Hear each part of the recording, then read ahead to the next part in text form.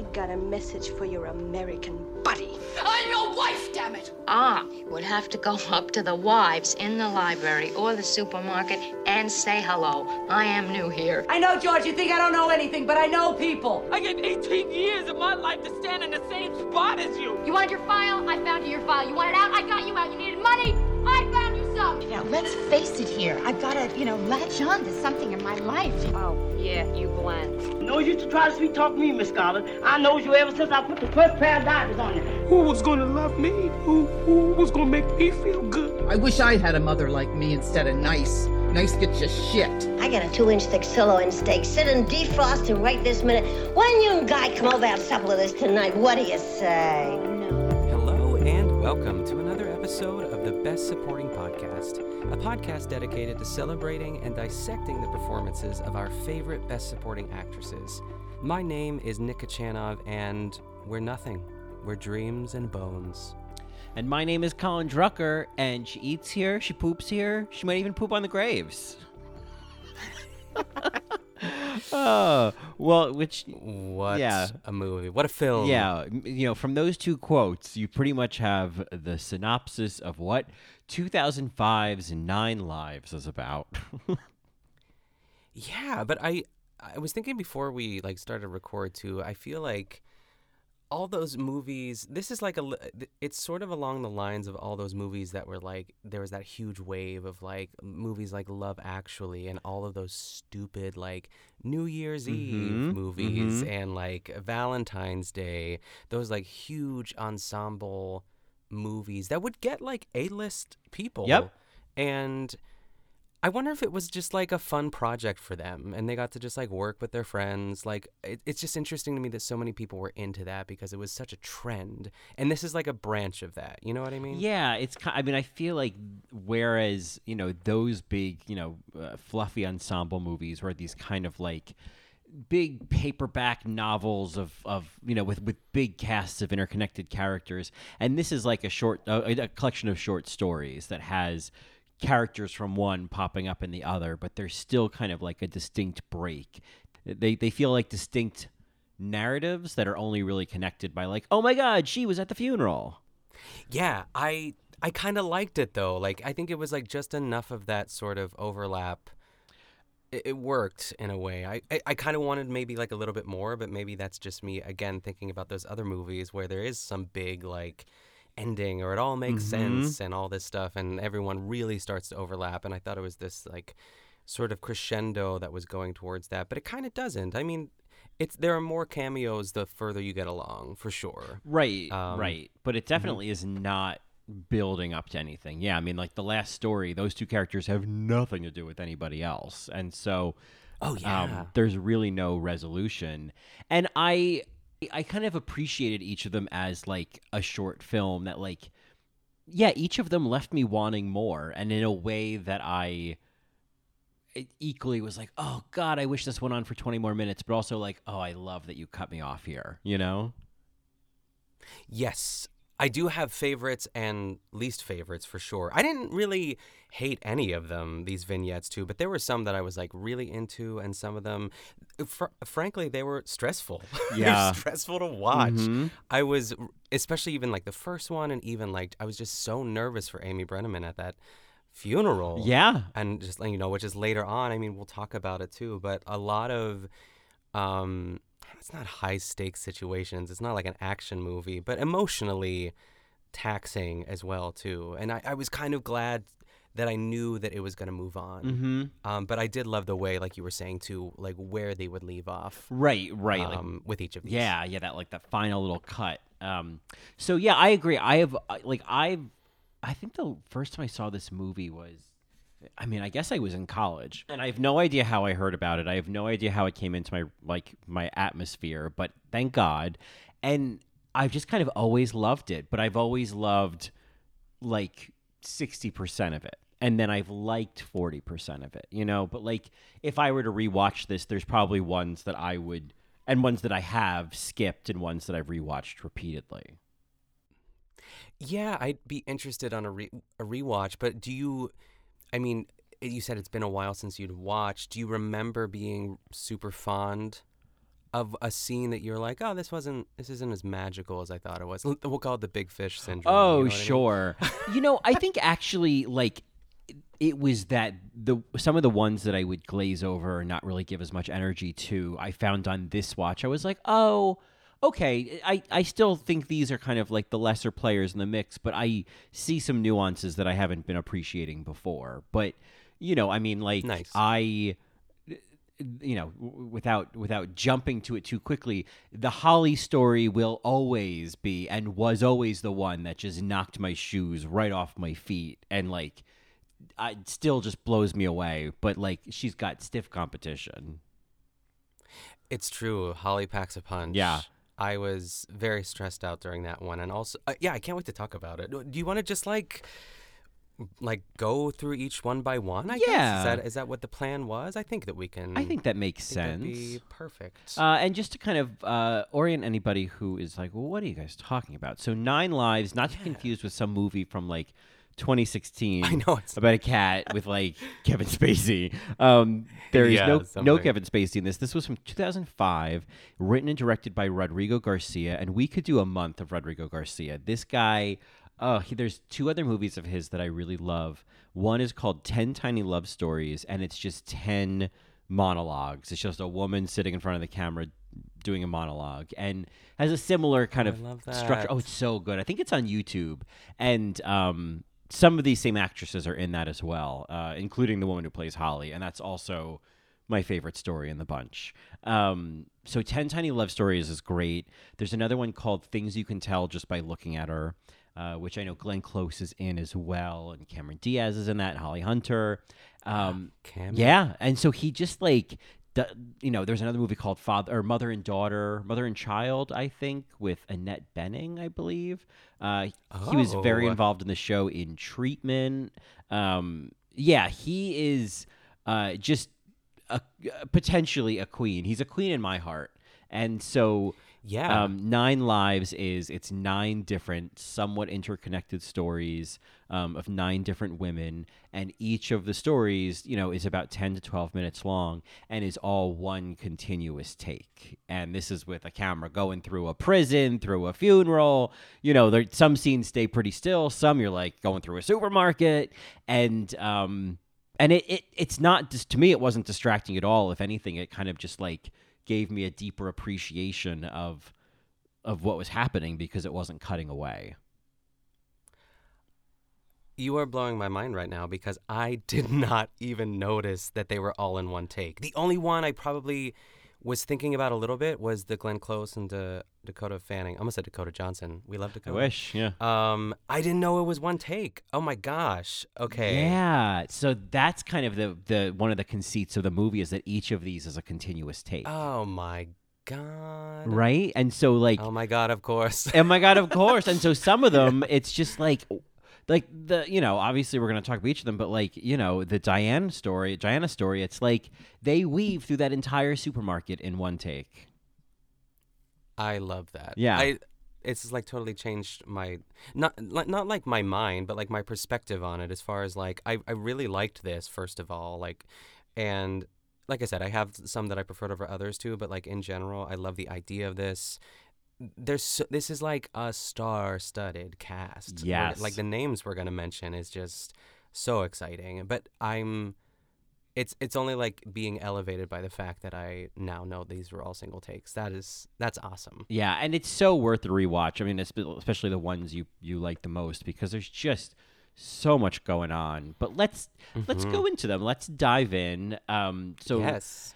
The first story is Sandra, who is a woman played by, and I'm like, was searching for how to pronounce her last name correctly, and so, because I've always said it wrong in my head, but I believe it's Elpidia Carrillo. It's double R, double L. Carrillo, yeah. Carrillo. So we'll call her Sandra for the purpose of this, but LP. She is. I had recognized her previous to this as the only woman in the movie Predator. And so, yes, gosh. Which was obviously very important. I would have never seen Predator if LP wasn't in it. And so if you've ever heard the quote of him going, "Get to the chopper," it's him telling her character to run to the chopper. Oh, I didn't even know that quote was from Predator. Oh, yeah, well, I've never seen it. There you go. Surprise, surprise. Surprise, surprise. And so she plays this woman in prison, and I'll say right off the bat, this has always been one of my favorites. Oh, God. I mean, it's so good, and so, I mean, I don't know why. I mean, it would stress anyone else out, I guess, too, but, like, prison scenes just, like, really stress me out. Yep. I've never watched Orange is the New Black, maybe partially for that reason, and I know it's incredible, but I'm one of the few that haven't. Did you do it? I watched, I think, like, the first 2 or 3 seasons, and then I think it got a little too nuts for me. And, of course, you know, no conversation about Orange is the New Black can be had without mentioning that, like, the only way to watch it is if you skip the intro because it's just too much. I don't even know it. Oh, but I'm excited. Maybe not excited to hear it. But I'll say this. I'll listen to it. I think I really enjoyed the first season. I almost feel like that would be worth a watch, but I think it starts to veer at a certain point. But I do remember really being into the first season. Nice. So. Yeah, I think that's kind of the general consensus is like it had a really strong start. That show blew up. Yeah, but then I just felt like it got super scattered. Yeah. But, I hear you. Prison scenes, prison movies, prison shows, like there is that stress. Like I feel like, oh God, I'd be a church mouse in prison. I just try to be so good that they'd let me go. You know what I mean? Yes, exactly. And you're rooting for Sandra to kind of, you know, it's kind of at the beginning, that's sort of what her MO is. She's like, I need to get out of here. I'm going to like, she takes an extra shift, you know, but then she's still like wrapped up in all the drama. Right. Because there's the sheriff played by Miguel Sandoval, who will appear later, who's been in everything. Yeah, everything. Very familiar. Like I couldn't name a thing I've seen him in, but I was like, oh, I know him. I've seen him before. Like a Philip Bosco type. Mm-hmm. Yeah. And I thought he was really good in this. Oh, he's really good. Oh, he was in Jurassic Park apparently, which I just saw recently. The OG. He was in the OG Jurassic Park. So, good for him. Well, one of these days we'll cross paths with him again. But yeah, we see him trying to like ply her for information, and you realize that like that's what I love about this movie is they pack so much world into each of these little stories. And I feel like for Sandra, it's like, God, yeah, she's fucked. Because it's like if she rats out what happened in the infirmary, she could get her ass kicked. But if she rats out, maybe he'll help her get released. But she doesn't, like, what we also see is that, like, none of these officers treat her with, like, consistent kindness or respect. And, like, she loses it very quickly. Yeah. You know, even that one, I feel like that one female guard was, like, probably the most sympathetic, but even by the end, she's the one who's got to restrain her. So like, she really doesn't have any allies in there, and it's so stressful. I do love. This is one of my favorite. Like, she's the lady from this. Is her name Kay Callan? Yeah. I just have the letter K. Was it K-A-Y? Yep, but it's just the letter K. She plays Marissa, but she's the old lady from Knives Out, which I love. Because I love that lady in Knives Out. She doesn't say anything. Oh, yeah, that's right. She is in that. And I feel like she's someone who's been in everything. I've seen this name before. Yeah, they have this little weird interaction where I feel like, you know, she's clearly, you know, an older woman who's, you know, been in prison for a while. And I love this scene because this is where we really see this amazing transition with Sandra where they're talking and, like, you know, at first, you know, Marissa's like, oh, I have a daughter named Sandra. How old are you? And, you know, kind of trying to connect with her. And at this point, we've seen Sandra being really quiet and really, like, subdued.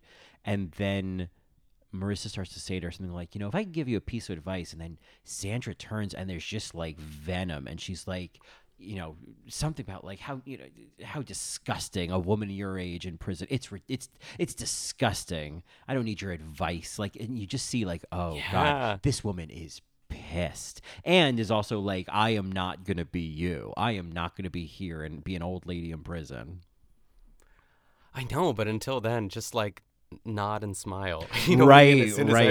I was like, don't say that to her. She's gonna like shank you the moment you turn around. And it's such a tight shot when she does turn around that I thought that lady was gonna fly off that looked like she was in a laundromat or something. You know what I right, mean? right. Off the counter. Yeah.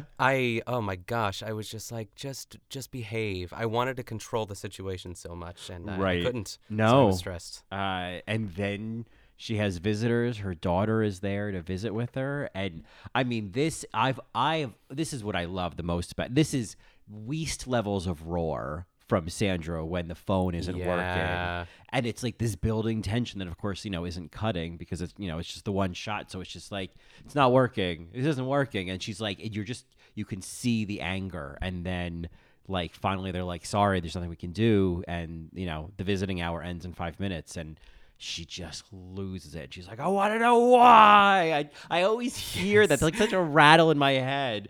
And oh God, it's just it's so intense and so emotional. And she just wouldn't calm down. Again, I was just like, it's okay. And I was like, well, I thought she had like to tell, besides the fact that she wants to talk to her daughter, like, was she supposed to tell her something important? Like, it seemed like the stakes were that high. Like, right. She had to tell her one thing, even though that was just like something I came up with in my head. But I do love the sort of, I feel like we can add it to our list of like, kitchen acting is like prison holding a phone, talking through glass acting. Yeah, you know what I mean? I don't know what that thing is called. Like the visitation glass. Yeah. What is that called? I don't know. I don't know what the formal term is for that. But yeah, it's a version of phone acting, I guess. But yeah, it's a branch. And I'm trying to think. Go ahead. Oh no, I was just gonna say I like that in this scene, like that happens, but then. And there's no like translation on the screen, but there's like that moment where she's speaking Spanish with the sheriff and like is appealing to him, and it's like I don't even need to know what she's saying. I just know that it's like, please let me just say one thing, and and you think, okay, oh good, she's gonna get a chance to just say something to her and just say goodbye, and like and you're like, okay, this will be okay. This will be fine. She's out of the woods. She had a little bit of outburst. It's fine. And then, she sort of kisses her daughter goodbye between the glass. And then it's just the face as she just starts slamming the phone on the table and screaming. It's so good. It is so fucking good. It's some of the best acting in the movie. Yeah, these first two, I mean, really the first, there's so many. Yeah, I agree. I was very happy when it was over, and I think like I could go back and watch this one again. I think it's available, I mean, for free if you live in the States on Tubi, right? Yeah. That's how I watched it. So just throwing that out there. But I would love to go back and watch this. Now knowing what I was just waiting for something crazy to happen, and that was I mean, even though this, like, everything we're describing was very emotional and like the scene was very crazy and frantic, but nothing, she never got like injured or like attacked or anything like that. She just got like restrained. Right, it's just like a glimpse into this moment, but like it's almost like in some ways like just as something's about to happen or just after something has happened is when the scene ends. It's like it's just and I love that it's like the story is about the 10 minutes before something just happens, or like it doesn't end where you expect it to, or tell you everything you want it to. Yeah, it was awesome. And then that brings us to quite a shift to this Bel Air supermarket, because next is Diana, right? Yes, played by Robin Wright. And so I'm curious, because for me, like, I'm with you, like seeing a prison as the setting of something. It's like, oh man, like the stress level sets in. Seeing a supermarket as the setting, I'm like, I'm home. What was? It was so nice, right? Yeah. I loved. I feel like this was like, I don't know, 7:45, 7:30 on a weeknight, and they close at like 9. Yeah, you know what I mean? Like it's like the perfect time to go. I do think there's something therapeutic about going to the grocery store, like when you actually want to and have the time to do it. And, we've talked about, going up every aisle, especially if it's a new store. But yeah, this definitely, it was like an Alka-Seltzer after that first scene. I was like, okay, yeah, I'm settled now. Now I'm just like pushing a cart with a pregnant Robin Wright through a little local supermarket, and who should appear but Prince Jason Isaacs. Honestly, I gasped, and then I was just so enamored with him, and like he's so handsome and such a like a hot dad, but like sort of like he kind of has like dad bod, but kind of not. Like I feel like he has like good arms, and I am so into him. I love him. Well, I mean, as Damien. And it's so interesting because I was like, man, where have I just seen Jason Isaacs? But of course, he was in Mass. Yes. And so in a way, I feel like the Jason, like, if we stay in the world of Mass, like that, the character he plays in that movie has just been, he's like a hot guy who's just been worn down by grief. And I feel like before everything that happened in Mass happened, he looked like Damien. Obviously he did because he's Jason Isaacs. But you know what I mean? Like in the world of Mass, I can see what that character looked like before tragedy. Oh yeah, I love that idea. I would love if this was with like Martha Plimpton instead of Robin Wright. I think I would have levitated off the bed. Oh my God. I would have had to have called you. I would have pressed pause and be like, "Do you know?" I know. Oh my goodness. But yeah, I really liked this scene a lot. This might be one of my favorites, like in my top 3. I think they have great chemistry, especially Robin Wright. Like just they tell you so, even though it's like they're telling you so much without telling you, and and they do kind of talk about their past a little bit, so it fills in some of those blanks that you're kind of wondering about. But oh man, this sort of like cat and mouse, not really like chasing, but like the end was so good when she was looking for him. Yeah. So in this one, they are clearly, we're in a relationship in the past, however many years ago. He's now remarried. She's remarried. She's significantly pregnant. And, I feel like it's, it starts as this kind of like any interaction of like, oh my God, running into your ex. Oh my God, how are you? And there's a little bit of like small talk and whatnot.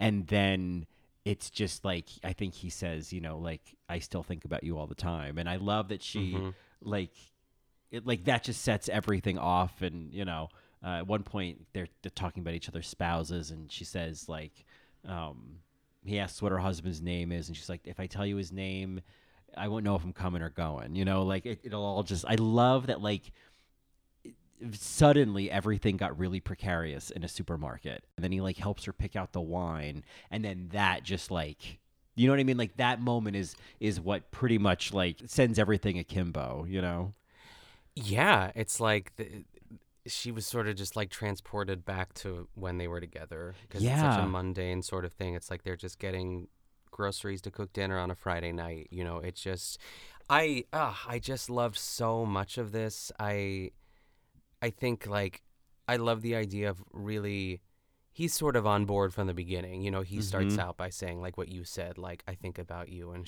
I don't know what line she has, but it's almost like something to the effect of like, what am I supposed to do with that? Right. You know what I mean? Right. Like, but she never gets angry. It's just like, let's be adults here. Like, we can't do this. And I love the way she walks around aimlessly after like the very first moment she sees him, after they sort of say their initial goodbye.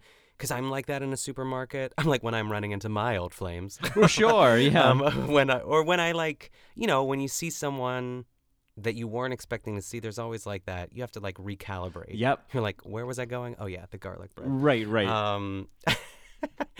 And yeah, to kind of see her make those decisions and to watch her, but you're kind of like rooting for them in a weird way because you don't know their husbands or, like her husband or his wife. You're kind of just, they're so charming together. You're like, I kind of hope this works out in a way. Right. Like, as he says, like, they're Diana and Damien. Like, you get that impression of, like, oh, yeah, they were, like, a power couple at one point. Like, they were, like, a couple that was like, oh, yeah, invite Diana and Damien. Or maybe it was Damien and Diana. I feel like that has an easier, rhythm to it. Damien and Diana. Yes. Yep. And you can see how, that they were, like, especially like in that moment where he's like picking out the wine for her. I love that choice of her watching him like look for the white wine next, and it just like comes over her like, oh my God, it's 10 years ago. What's going on? Like, whose baby am I pregnant with? And I think I feel like that's very accurate of like, it's moments like that. It's less of like somebody saying, I still think about you, and more of like being transported either back to a different time or into like an alternate reality. Like suddenly it's like everything everywhere all at once, and this is the narrative where you stayed together. Yeah, and there's just, I don't know. I love that they're in a grocery store. I love that it's this sort of like safe space that like they could be spotted together, but like nothing's really, they're not doing anything wrong, but they're also free to have these conversations, and you see them kind of connect a little bit more, and you're wondering if like, are they going to go fuck in the car? You know what I mean? Right. And I'm glad that none of that really happened, because like near the end, it's, I think she finally just says like no, right? Is that the wine situation, and then he leaves? Am I piecing it together? It's sort of foggy. They're like, their last interaction is, I think they say goodbye, and then she kind of comes back. They kind of reconnect with each other by the like deli aisle, and he kisses her belly, and then I feel that like was a choice. That was a choice. That's weird. Yeah. But I felt like that was like the full picture of like, this is the world we could have had, because we find out in the scene that he's sterile and can't have children. And so this is this completely alternate fantasy of like, we're together and you're carrying my child, and none of that is possible. And then he leaves, and then it's that just great last few moments of her, pushing the cart. I think we even see her like shop a full aisle before like the emotions catch up with her, and she like starts to look for him, and then abandons the cart like in the last, like in the soda aisle, and starts to cry as she's like looking for him. And then it's like he was never there. I mean, it's, when you think about especially the last story with Glenn Close, it's almost like, was he ever there? I know. So, and you know what? I've never thought about that till right now. That what if Damien? I know. Yeah. Except we know he's not, because he's in the Sonia story. That's right. But I love it on its own. Like, what if all of that was? Yeah, that would have been even better. Yeah. Ugh. Yeah. And so that brings us to the Holly story. Da Bella Da Ball. Da Bella Da Ball, Lisa Gay Hamilton, who I am not familiar with. She is in, I think I said this before, she is in 10 Tiny Love Stories. But there was a show that she was on as well. I want to say I don't want to say LA Law, but she was in something. The Practice. She was in The Practice. The Practice. Which is a show I can't tell you anything about at all, except Lisa Gay Hamilton was in it, apparently. Sure. Yeah. I remember it being on. Yeah. It was a show that was on. But this is almost like Beatrice Straight winning an Oscar in 6 minutes. Like, this is winning an Oscar in 10 minutes. This is insane. Yeah. I think what derailed me from all this, because this is one I definitely want to go back and watch, is that I didn't know why she was so,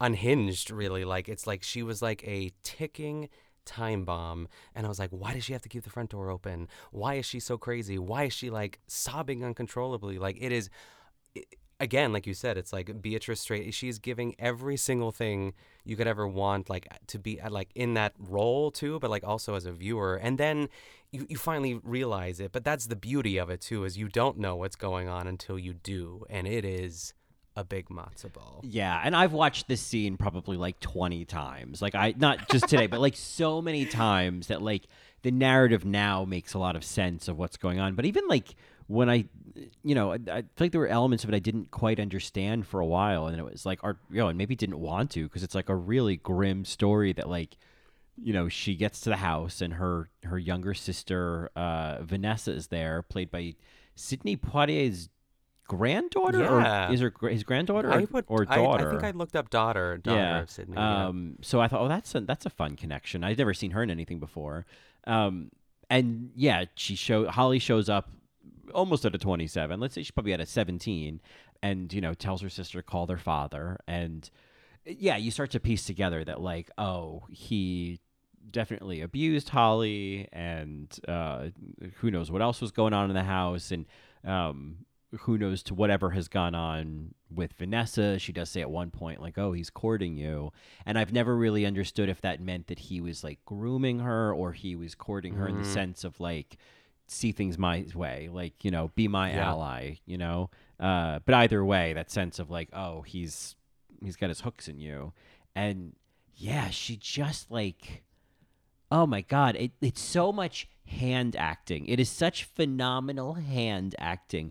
Those hands are just She snaps. She snaps. Snap. She waving a paw away. When Vanessa's like, "Oh, should I close the door?" She's like, "No, just just like." Flaps her hand kind of in the air as like, no, just don't, or Yes. don't ask about things you don't know about, and like paws her away. And it's such good hand acting. I can't wait to go back and rewatch this now because I feel like, again, my level of trying to figure out the puzzle, like, kind of distracted me from everything that you picked up on. Of course, after watching it multiple times too. But yeah. I'm very excited for this. The things I feel like that to watch. I mean, obviously everything to look out for, but the scene where she goes outside and goes in the backyard and is just on the swing. What I loved about that was like, because the camera doesn't move and there's no cuts, it's kind of up to her as an actress to kind of do the scene very far away from the camera, having a moment, and then decide to come back in. And it was just so cool of like, wow, we're like, this is all on her right now, And there was something about it being like far away that it was like, I don't know, it was just something that stood out to me, that like we weren't going to have a close-up moment of her on her, on her swing in the backyard. We were going to like watch it from the distance, and like thinking about what was that like as an actress to like do that scene, you know what I mean? Like 40 feet away from the camera, Yeah, and you're kind of like setting the tempo. It's like whenever you decide that you're done playing on the swing is when you could come back. You don't have any dialogue with anyone. It's just sort of this moment. Yeah. And again, like a bozo, I didn't know that these were all single takes. So yes, of course, that's really interesting to think about. Yeah, and then, at the end of that scene, we discover that the sheriff from Sandra's story is their father, and he arrives. I gasped. Yeah, it's such a great reveal. And then he arrives, and, Holly, sends Vanessa away. And at first, it seems like she's going to, she holds the gun to her temple, and then she holds the gun to him, and then she puts it in her mouth, and then she pulls it out. And there's just this, like, moment of, like you don't know if she's decided, you know what, I'm not going to do it, or she's going to kill him. Like, you don't know how it's going to end. Yeah, and I think I'm trying to think of, like, it's so intense, too. I think I had to, like, look away. I was like, Yeah. I just didn't know. Yeah. And I figured that they wouldn't show anything if something did happen. Like, I didn't expect to hear a gunshot, but I just the stress of that. I just didn't. I think I knew that she was going to bring harm to her father. I just didn't know, like, I didn't think she had a gun. I thought she was just going to, like, yell at him or something. I don't know. I don't know what I expected, but it was not that, but in the best way possible. It's, definitely revisit this one. It's so, so good. And, I mean, like, also just the one other nuance is the way that she cries against that door, like, in the bedroom. I was just going to say that. It's like she's trying to climb the door. Her legs, it's like she's in pain. Yeah. Oh, it's so that I've always thought about that. And then her back's to the camera, and I still just feel like I get all of the emotion of the way that, she's like, she pushes the door closed, and then it's like she's trying to climb it and is like sobbing, like just ugly crying into it. This is not, I don't know how you perform that. Like, it was just so guttural. She's so good. And then to continue to do more scene in one take, and then to continue doing the scene, it's just nuts. Well, that then takes us to, I believe, Sonia, starring Holly Hunter, which I'm gonna say up front is not one of my favorites. Same. Yeah. I think this is the one that I was excited, though, because I love Holly Hunter and Stephen Delane, who played Leonard Wolf in The Hours. Yes. I was like, oh, Leonard. Oh, Leonard. Yes. Oh, my God. I didn't even put that together. Wow. Yeah, and also in this scene is obviously Jason Isaacs reappears as Damien, and Molly Parker, who was in Pieces of a Woman, who played the midwife, or midwife. Oh my gosh. Yeah. Whoa. I just wrote down she was from Deadwood. I didn't look all the way to Pieces of a Woman. Wow. Okay. Yeah. So an alum, and Holly Hunter. I don't know if we've talked about her before on this podcast. I don't think so. I don't think we have. No. It's, especially coming off of Lisa Gay Hamilton, like Holly Hunter's performance, it's just such a shift. And the narrative is so different. It's like a very downbeat version of like Who's Afraid of Virginia Woolf. Yes. You know, Yes. yeah, they're like visiting their friends, turned out to be Damien and his wife Lisa, at their new apartment. And I've always just felt like these scenes, like there's kind of just like a languid, like, there's no, like, it didn't feel like there was a lot of like heat in these scenes. I always just felt like it kind of moved at a sluggish pace. Yeah, it seemed like there was like a part 2 of this that we never got to. It's like, I have to mention like Holly Hunter's like 2005 spiky updo, you know what I mean? Yes. Like, it's just like so of the time. She looked great. But I did love, like, speaking of like just Easter eggs from earlier scenes too, like we know that Damien is impotent, but there's like a line about them, like Damien and Lisa like having kids or something, and they kind of just look at each other, and it's like, ooh, that stings. Yeah, Martin talking about them having the abortion and like that we made the agreement to not have kids, and then we slipped up and we got pregnant, and like and it was one of those, that was something that I never really fully appreciated, I think, until this time, of like, oh yeah, we already know what this means to Lisa and Damien, and I liked that it. And we see this in a couple of the stories, that even the supporting, because everyone is a supporting character in this movie, like everyone's a potential BSA, but then the supporting characters within each story even have their own narrative sometimes. Yeah, I don't know why this one just didn't feel like it took off for me. Same. I don't know. I've always liked the moment at the end when she whacks over his champagne glass. That's always stuck with me. But I like the kind of like weird beat where it ends, But yeah, this has always been a lesser story for me. Yeah, this is like I think a skip, but I like the people in it. Yeah.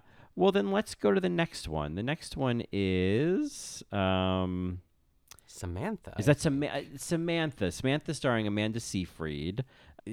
Also not one of my favorites. I find this one weirdly frustrating.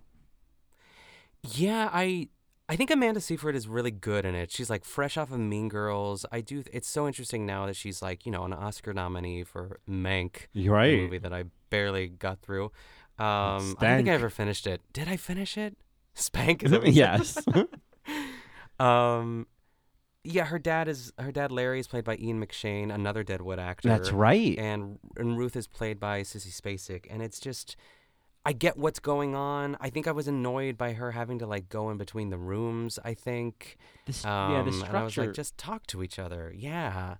Yeah, the structure of this one is a little frustrating because it's like, they're all in the house. Ian McShane's character Larry, I couldn't gather if he had some kind of like degenerative like disease, like or a cerebral palsy, or it was a car accident or something. Yeah, ALS or something. Yeah, right. ALS. Yeah, and so, but he's in a motorized wheelchair, and like has lost definitely like use of his legs and his arm, one of his arms. And so Ruth is his wife, and Samantha is their daughter, who is like senior in high school, could be going off to college, but is sticking around to help out with her parents. And the whole scene is just her bouncing between him and her and being like, what's your mother talking about? What's your father talking about? What's your mother saying? And it's like, oh God, enough.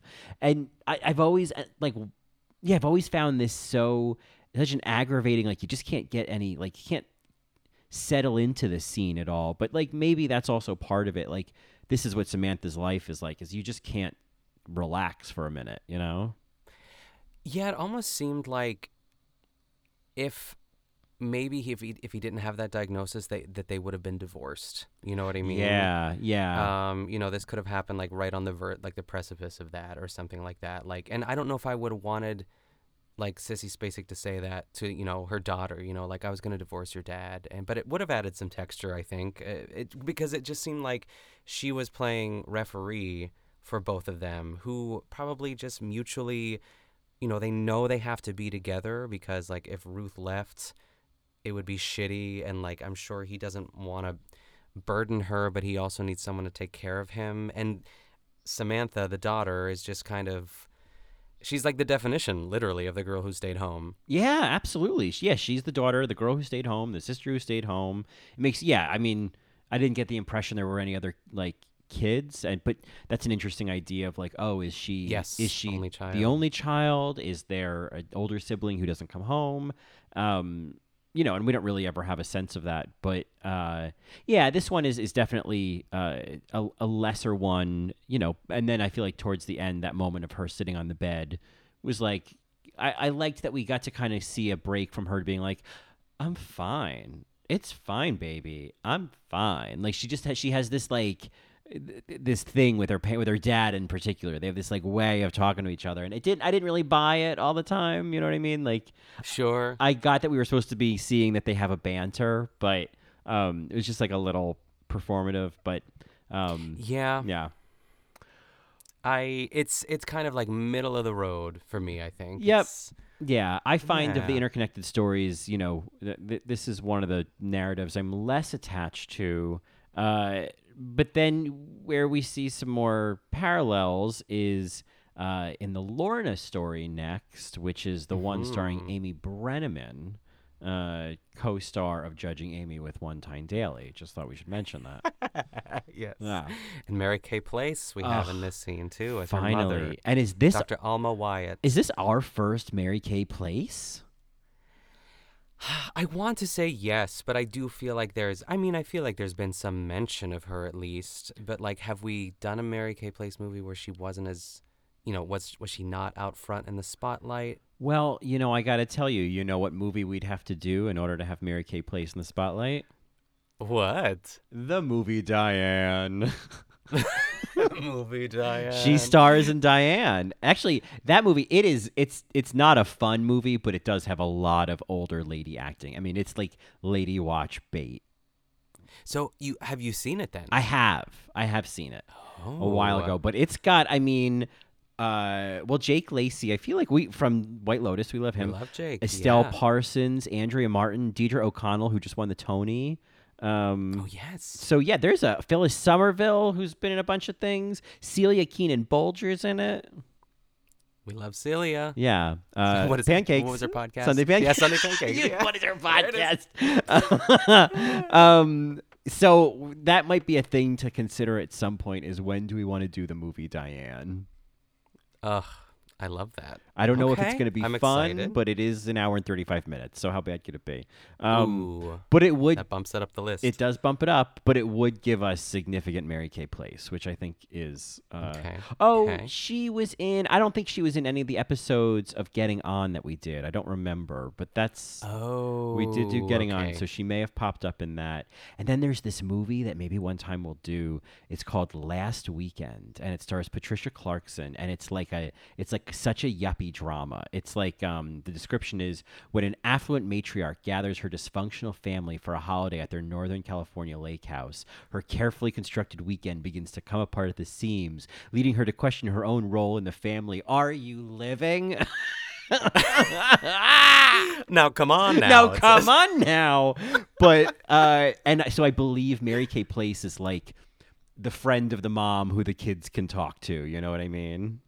Oh, I love that archetype. Oh yes. my God, Judith okay. Light's in it as well. Okay. Oh my God, they're pandering to us now. I feel it's yeah. The guy who wrote and directed Mass, Fran Kranz, is in it. Whoa. Yeah, I've had enough.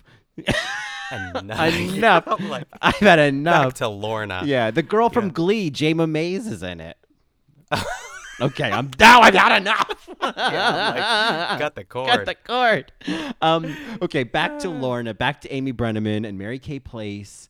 So they are arriving at a funeral, and this, of course, you know, we come to find out is her ex-husband, and it's not her ex-husband's funeral. It's his next wife's funeral, who I believe was also deaf because he's deaf, and I think the deceased wife was also deaf. Yes. So there's that sense of like, Lorna, what are you doing here? And I really love the inclusion of this character, Rebecca, this pregnant woman friend who they like run into outside. Yes. It was such a great like use of supporting character. She got to like really have a moment, you know? She did. And that was the one that before they went in, right? Yes. That wasn't the one that she ran into the hallway where she was like, No, because Who was that other? other one was Lisa. That was Lisa. That was Lisa. Yes. Yeah. I thought that was so cool to use the supporting character from another story as another connecting point in this story. You know. Yes. And then Lorna, Diana, and Damien talk about.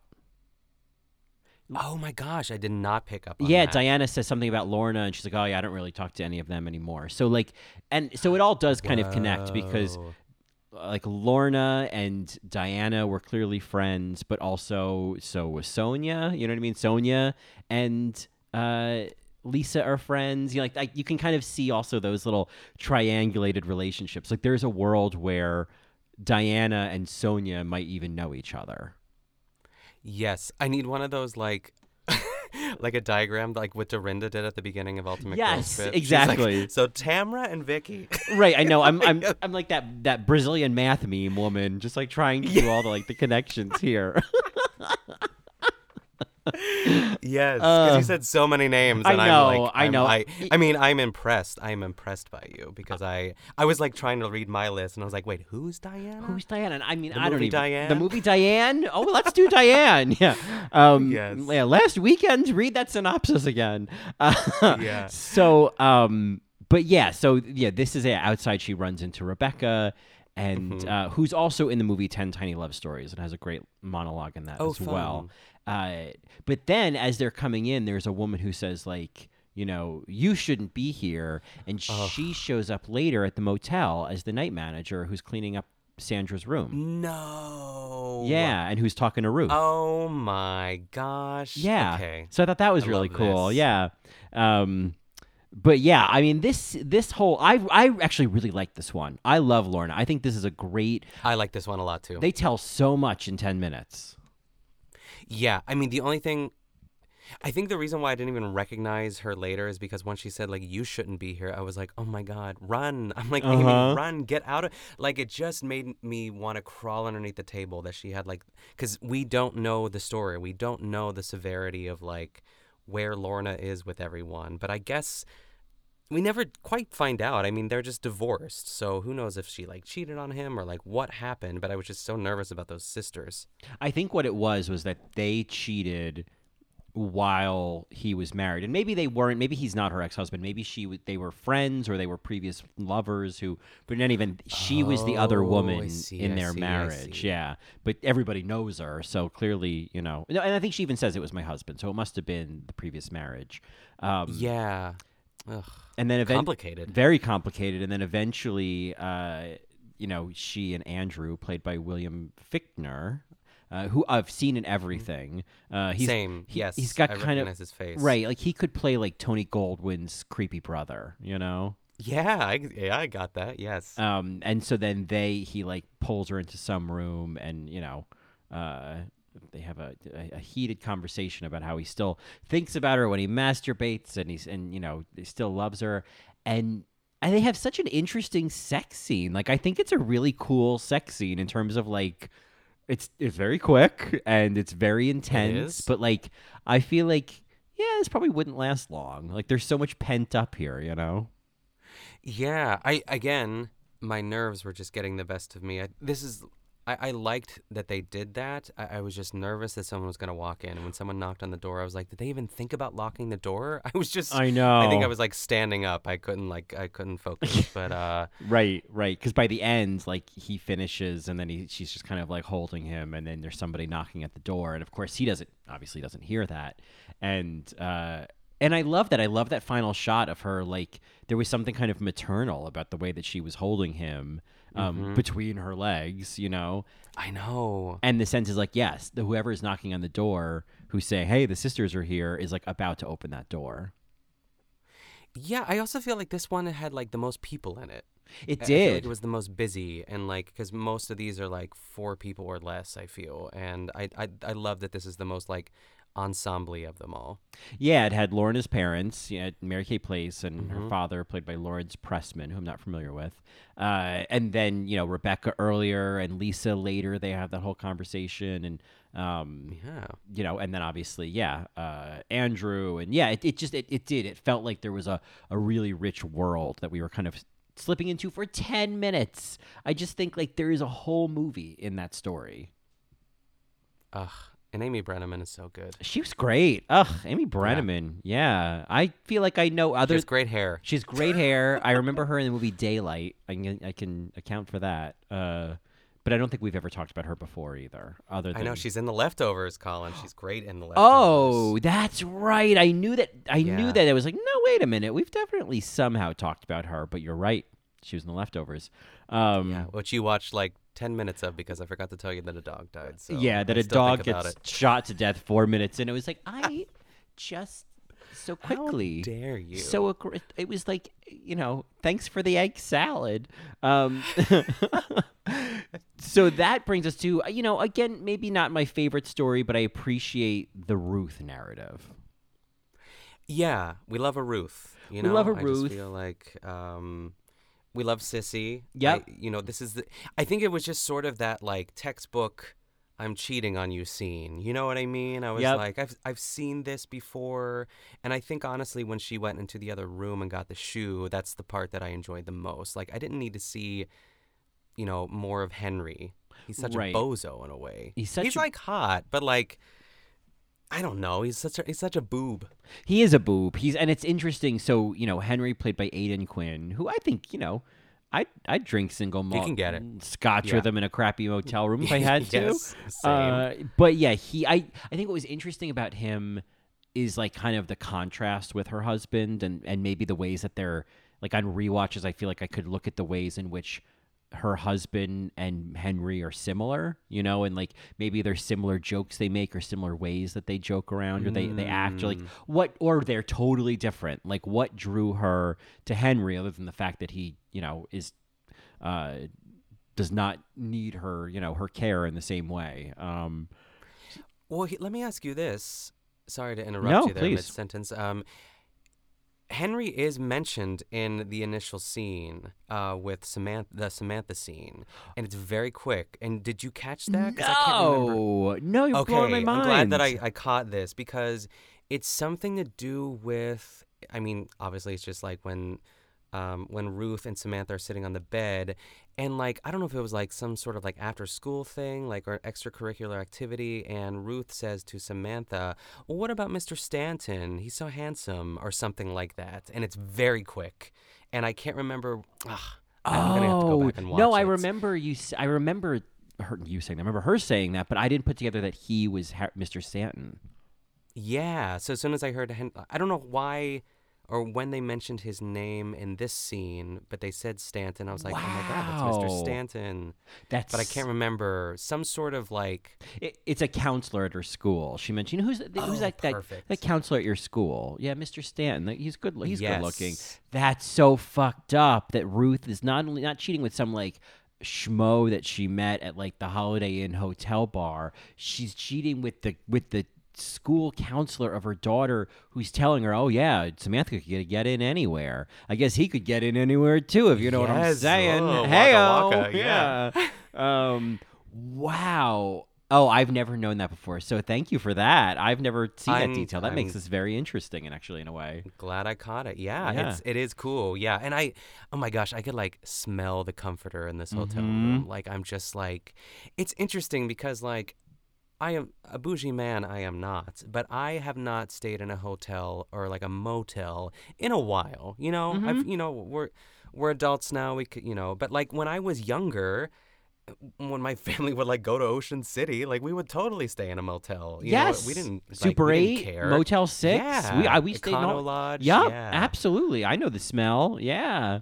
Yeah, totally. So it was comforting in a way, but also like I don't ever want to go back there. No, no. It's a very I feel like, and what I think about is those motels that then become like residential in a way, and people pay like a monthly rate or whatever, and it's like, oh man. Like I feel like I've seen that in like documentaries and whatnot of like, oh, we've been living in this hotel for 2 years, and it's like, oh boy, you know what I mean? It's just, I think part of me actually as a kid, I've always been fascinated by hotels and hotel rooms. And so I think there's a child part of me that's like, you live in a hotel, but it's like, no, you live in a very small apartment. Yeah, like a studio. Yeah, it's with no kitchen, like it's not that glamorous. Yeah, that's true. Yeah. You gotta get a hot plate. Hot plate, yeah. Yeah. But even him just like explaining, this is Henry, Mr. Stanton, like explaining that animal program, he felt like, I don't know, it just like said so much about him that he's like kind of a know-it-all. And, and Ruth is just like, oh, wow, and just kind of like goes with it, even though like I feel like she herself knows that he's like just bullshitting her. Right. And I think that, that's kind of the like where the narrative goes, as she kind of identifies, where her life makes sense and where her people are. Yeah. And, and we see, Ian McShane's character, Larry talking about like, your mother and I we're attached at the hip, we're in it for life. And so, it's kind of a relief that she doesn't go through with this. And I just love, I mean, it's such a small acting choice, but like the way she peels the little crown off as she leaves the hotel room is just, it's a great specific way of doing it that I really loved.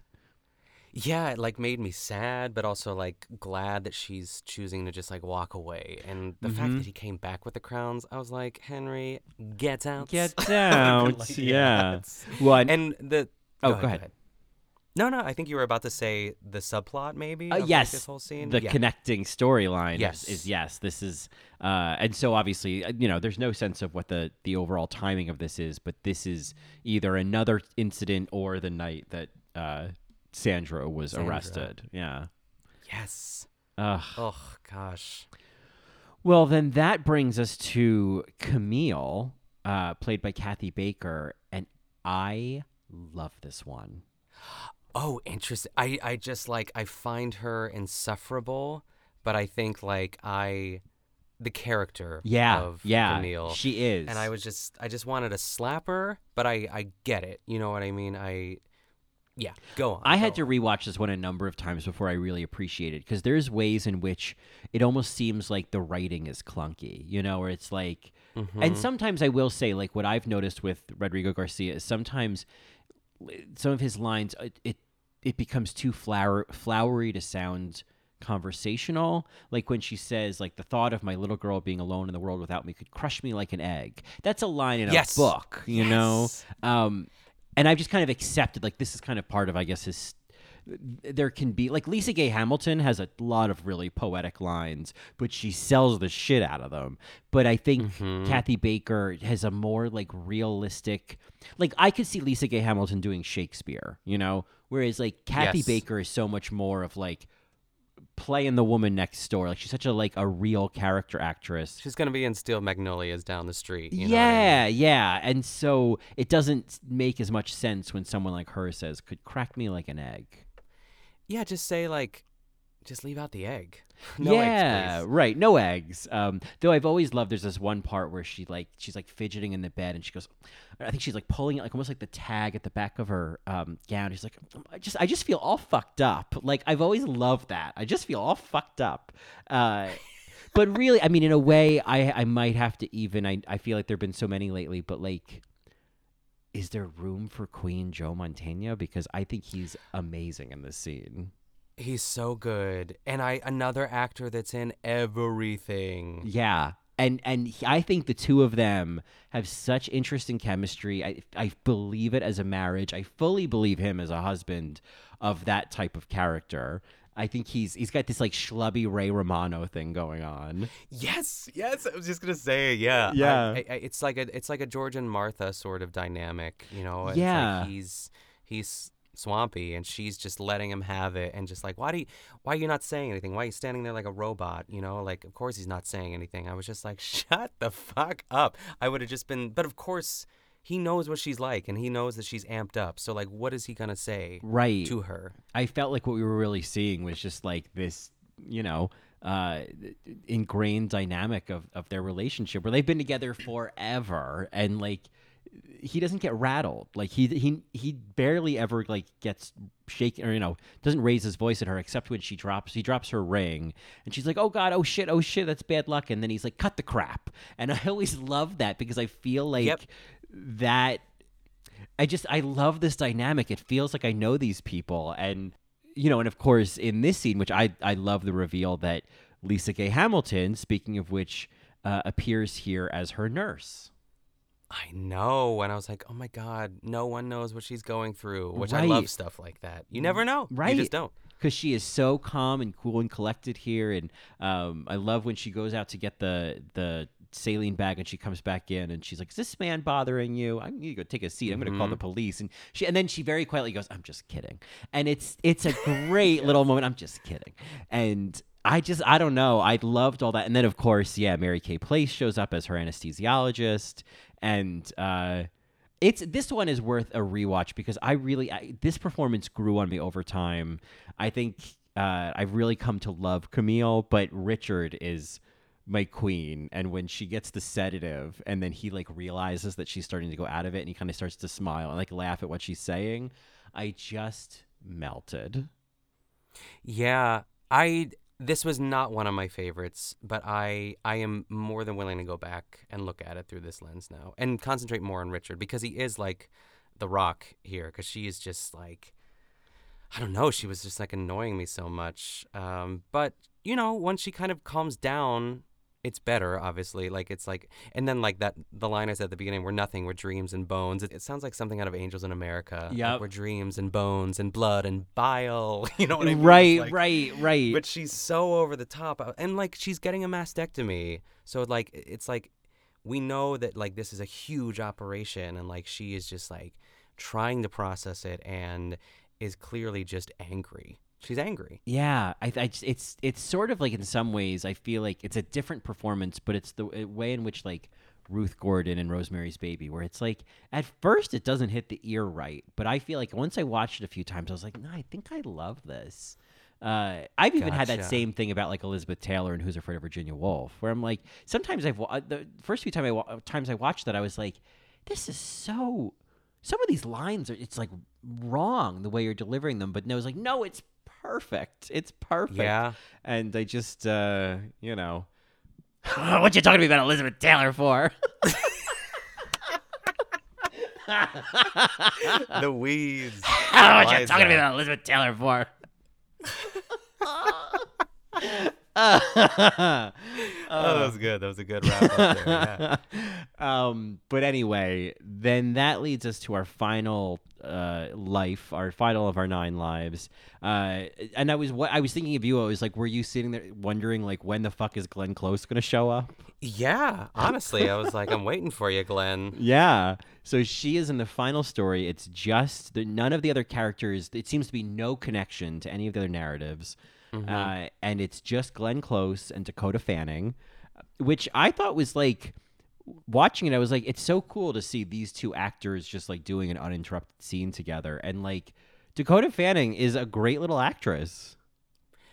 I loved her in this. I mean, I loved her.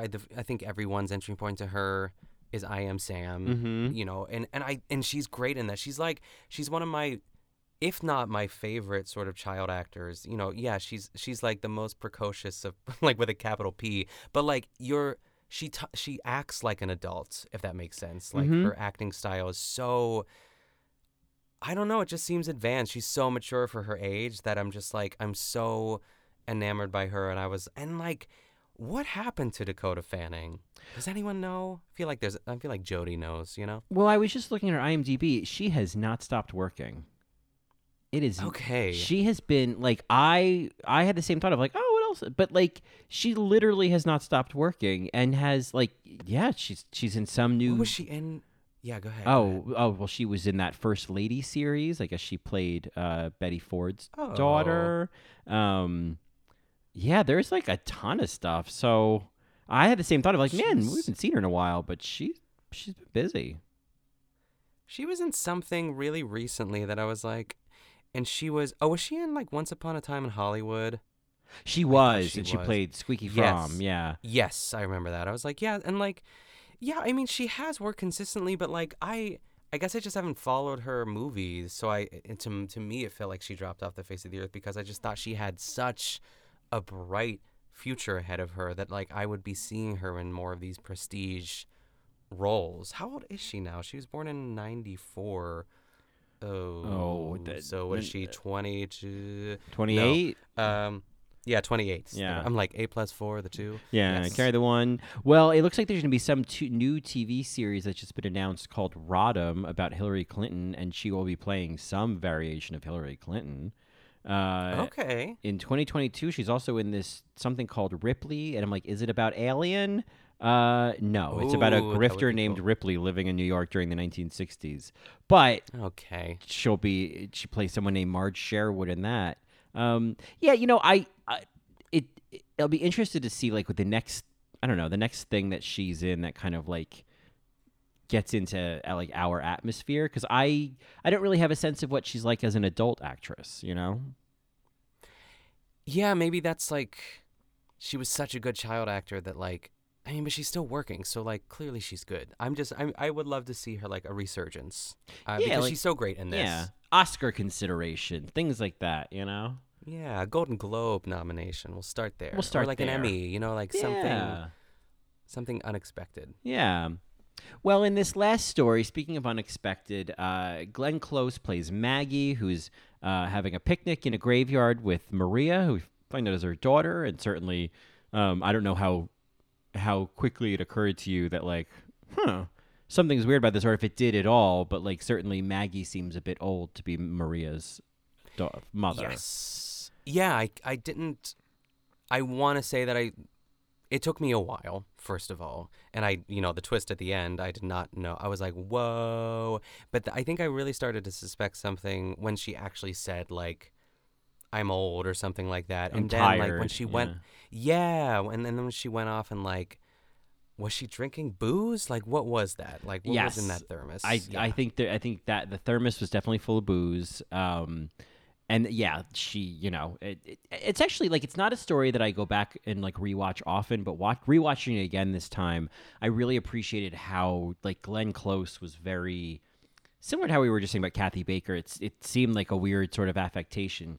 Glenn was just like natural. She was just organic butter, It was just, it was so effortless. Glenn's so good at this, And again, this is the only scene that I really noticed that it was a single take, which is the last scene of the movie.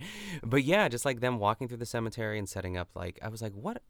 Again, just like trying to figure out what's going on and like who they're, and I was like, oh, it's probably like their dad, I guess, or something like that. Like, who knows obviously you figure it out at the end that it's like a Sixth Sense situation, and that she's not really, or the daughter Maria is not really with us, and it's just Glenn Close in mourning the entire time, but having a conversation with her, which I thought was perfect.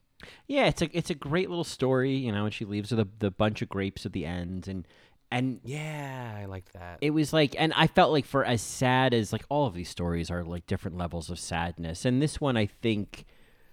I was glad that when they revealed that she was alone, it wasn't her like laying alone on the blanket curled up. Like it was her already packing up, because it wasn't. Yeah, I loved it. Like yes. I felt like it was like, okay, back to reality. She's okay. She's, this is just part of the grieving process. But there was a sense that like, even as she's saying, like everybody moves on, everything moves on. Like there was some sense that this is part of her process of moving on. And so it didn't feel. Any of the other stories, any of them would have been too sad to end the movie on. This one had a little bit of hope. Yeah, I liked that it was, it was a beautiful day in the cemetery. It was just like, all right, I'm going to go home and make some dinner and, figure out what I'm doing later. I really like this one a lot. And they got to see the cat who has the run of the place, and, she eats there, she poops there, maybe she even poops at the graves. So, in case anyone was like, why were you talking about poop at the beginning of this episode? I just thought I know, so out of character. Yeah, I know. I don't know who she is.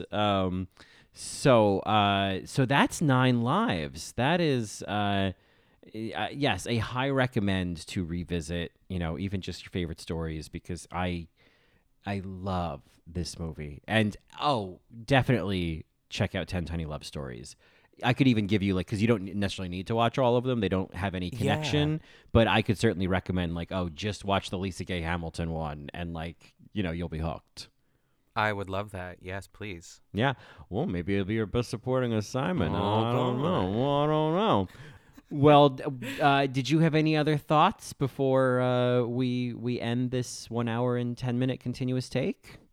No, before we pack up our blankets and stuff them back in the bag. No, I feel good. I'm so glad that we did this episode, and now I have these, these little vignettes under my belt, and Lisa Gay Hamilton, right? Again, right, and like eventually we're gonna do that movie Last Weekend. I can feel it. Yeah. And maybe the movie Diane, but. First things first. Ooh. I know. First things first. We're getting played off, though, because it knows we're getting too excited. So before we do the movie Diane and before we do the Best Supporting After Show and anything else, where can folks find more of you? They can find me on my other 2 podcasts, the Squirrel Friends Cocktail Hour, where Amanda Kaczynski, friend of the pod, and myself are recapping the All-Star 7 winter season of RuPaul's Drag Race, and The Good Vanilla, which is a Barefoot Contessa podcast. And you can follow me on Instagram and Twitter at Nick Kochanov. How about you, Colin? Well, you could find more of me on my other 2 podcasts, whether it be In the Details, A Celebration of Nuance, or Best Supporting... Nope, that's the one I'm on. All Right, Mary, where we're also covering All-Star 7, and we just kicked off. We have the first episode on the main feed, our coverage of Season 3 of Canada's Drag Race. So, Amanda. So, just a reference for people listening are getting. Anyway, you can also obviously find more of me on Instagram at Colin Drucker _ and both of us in a Best Supporting capacity at BSA Pod.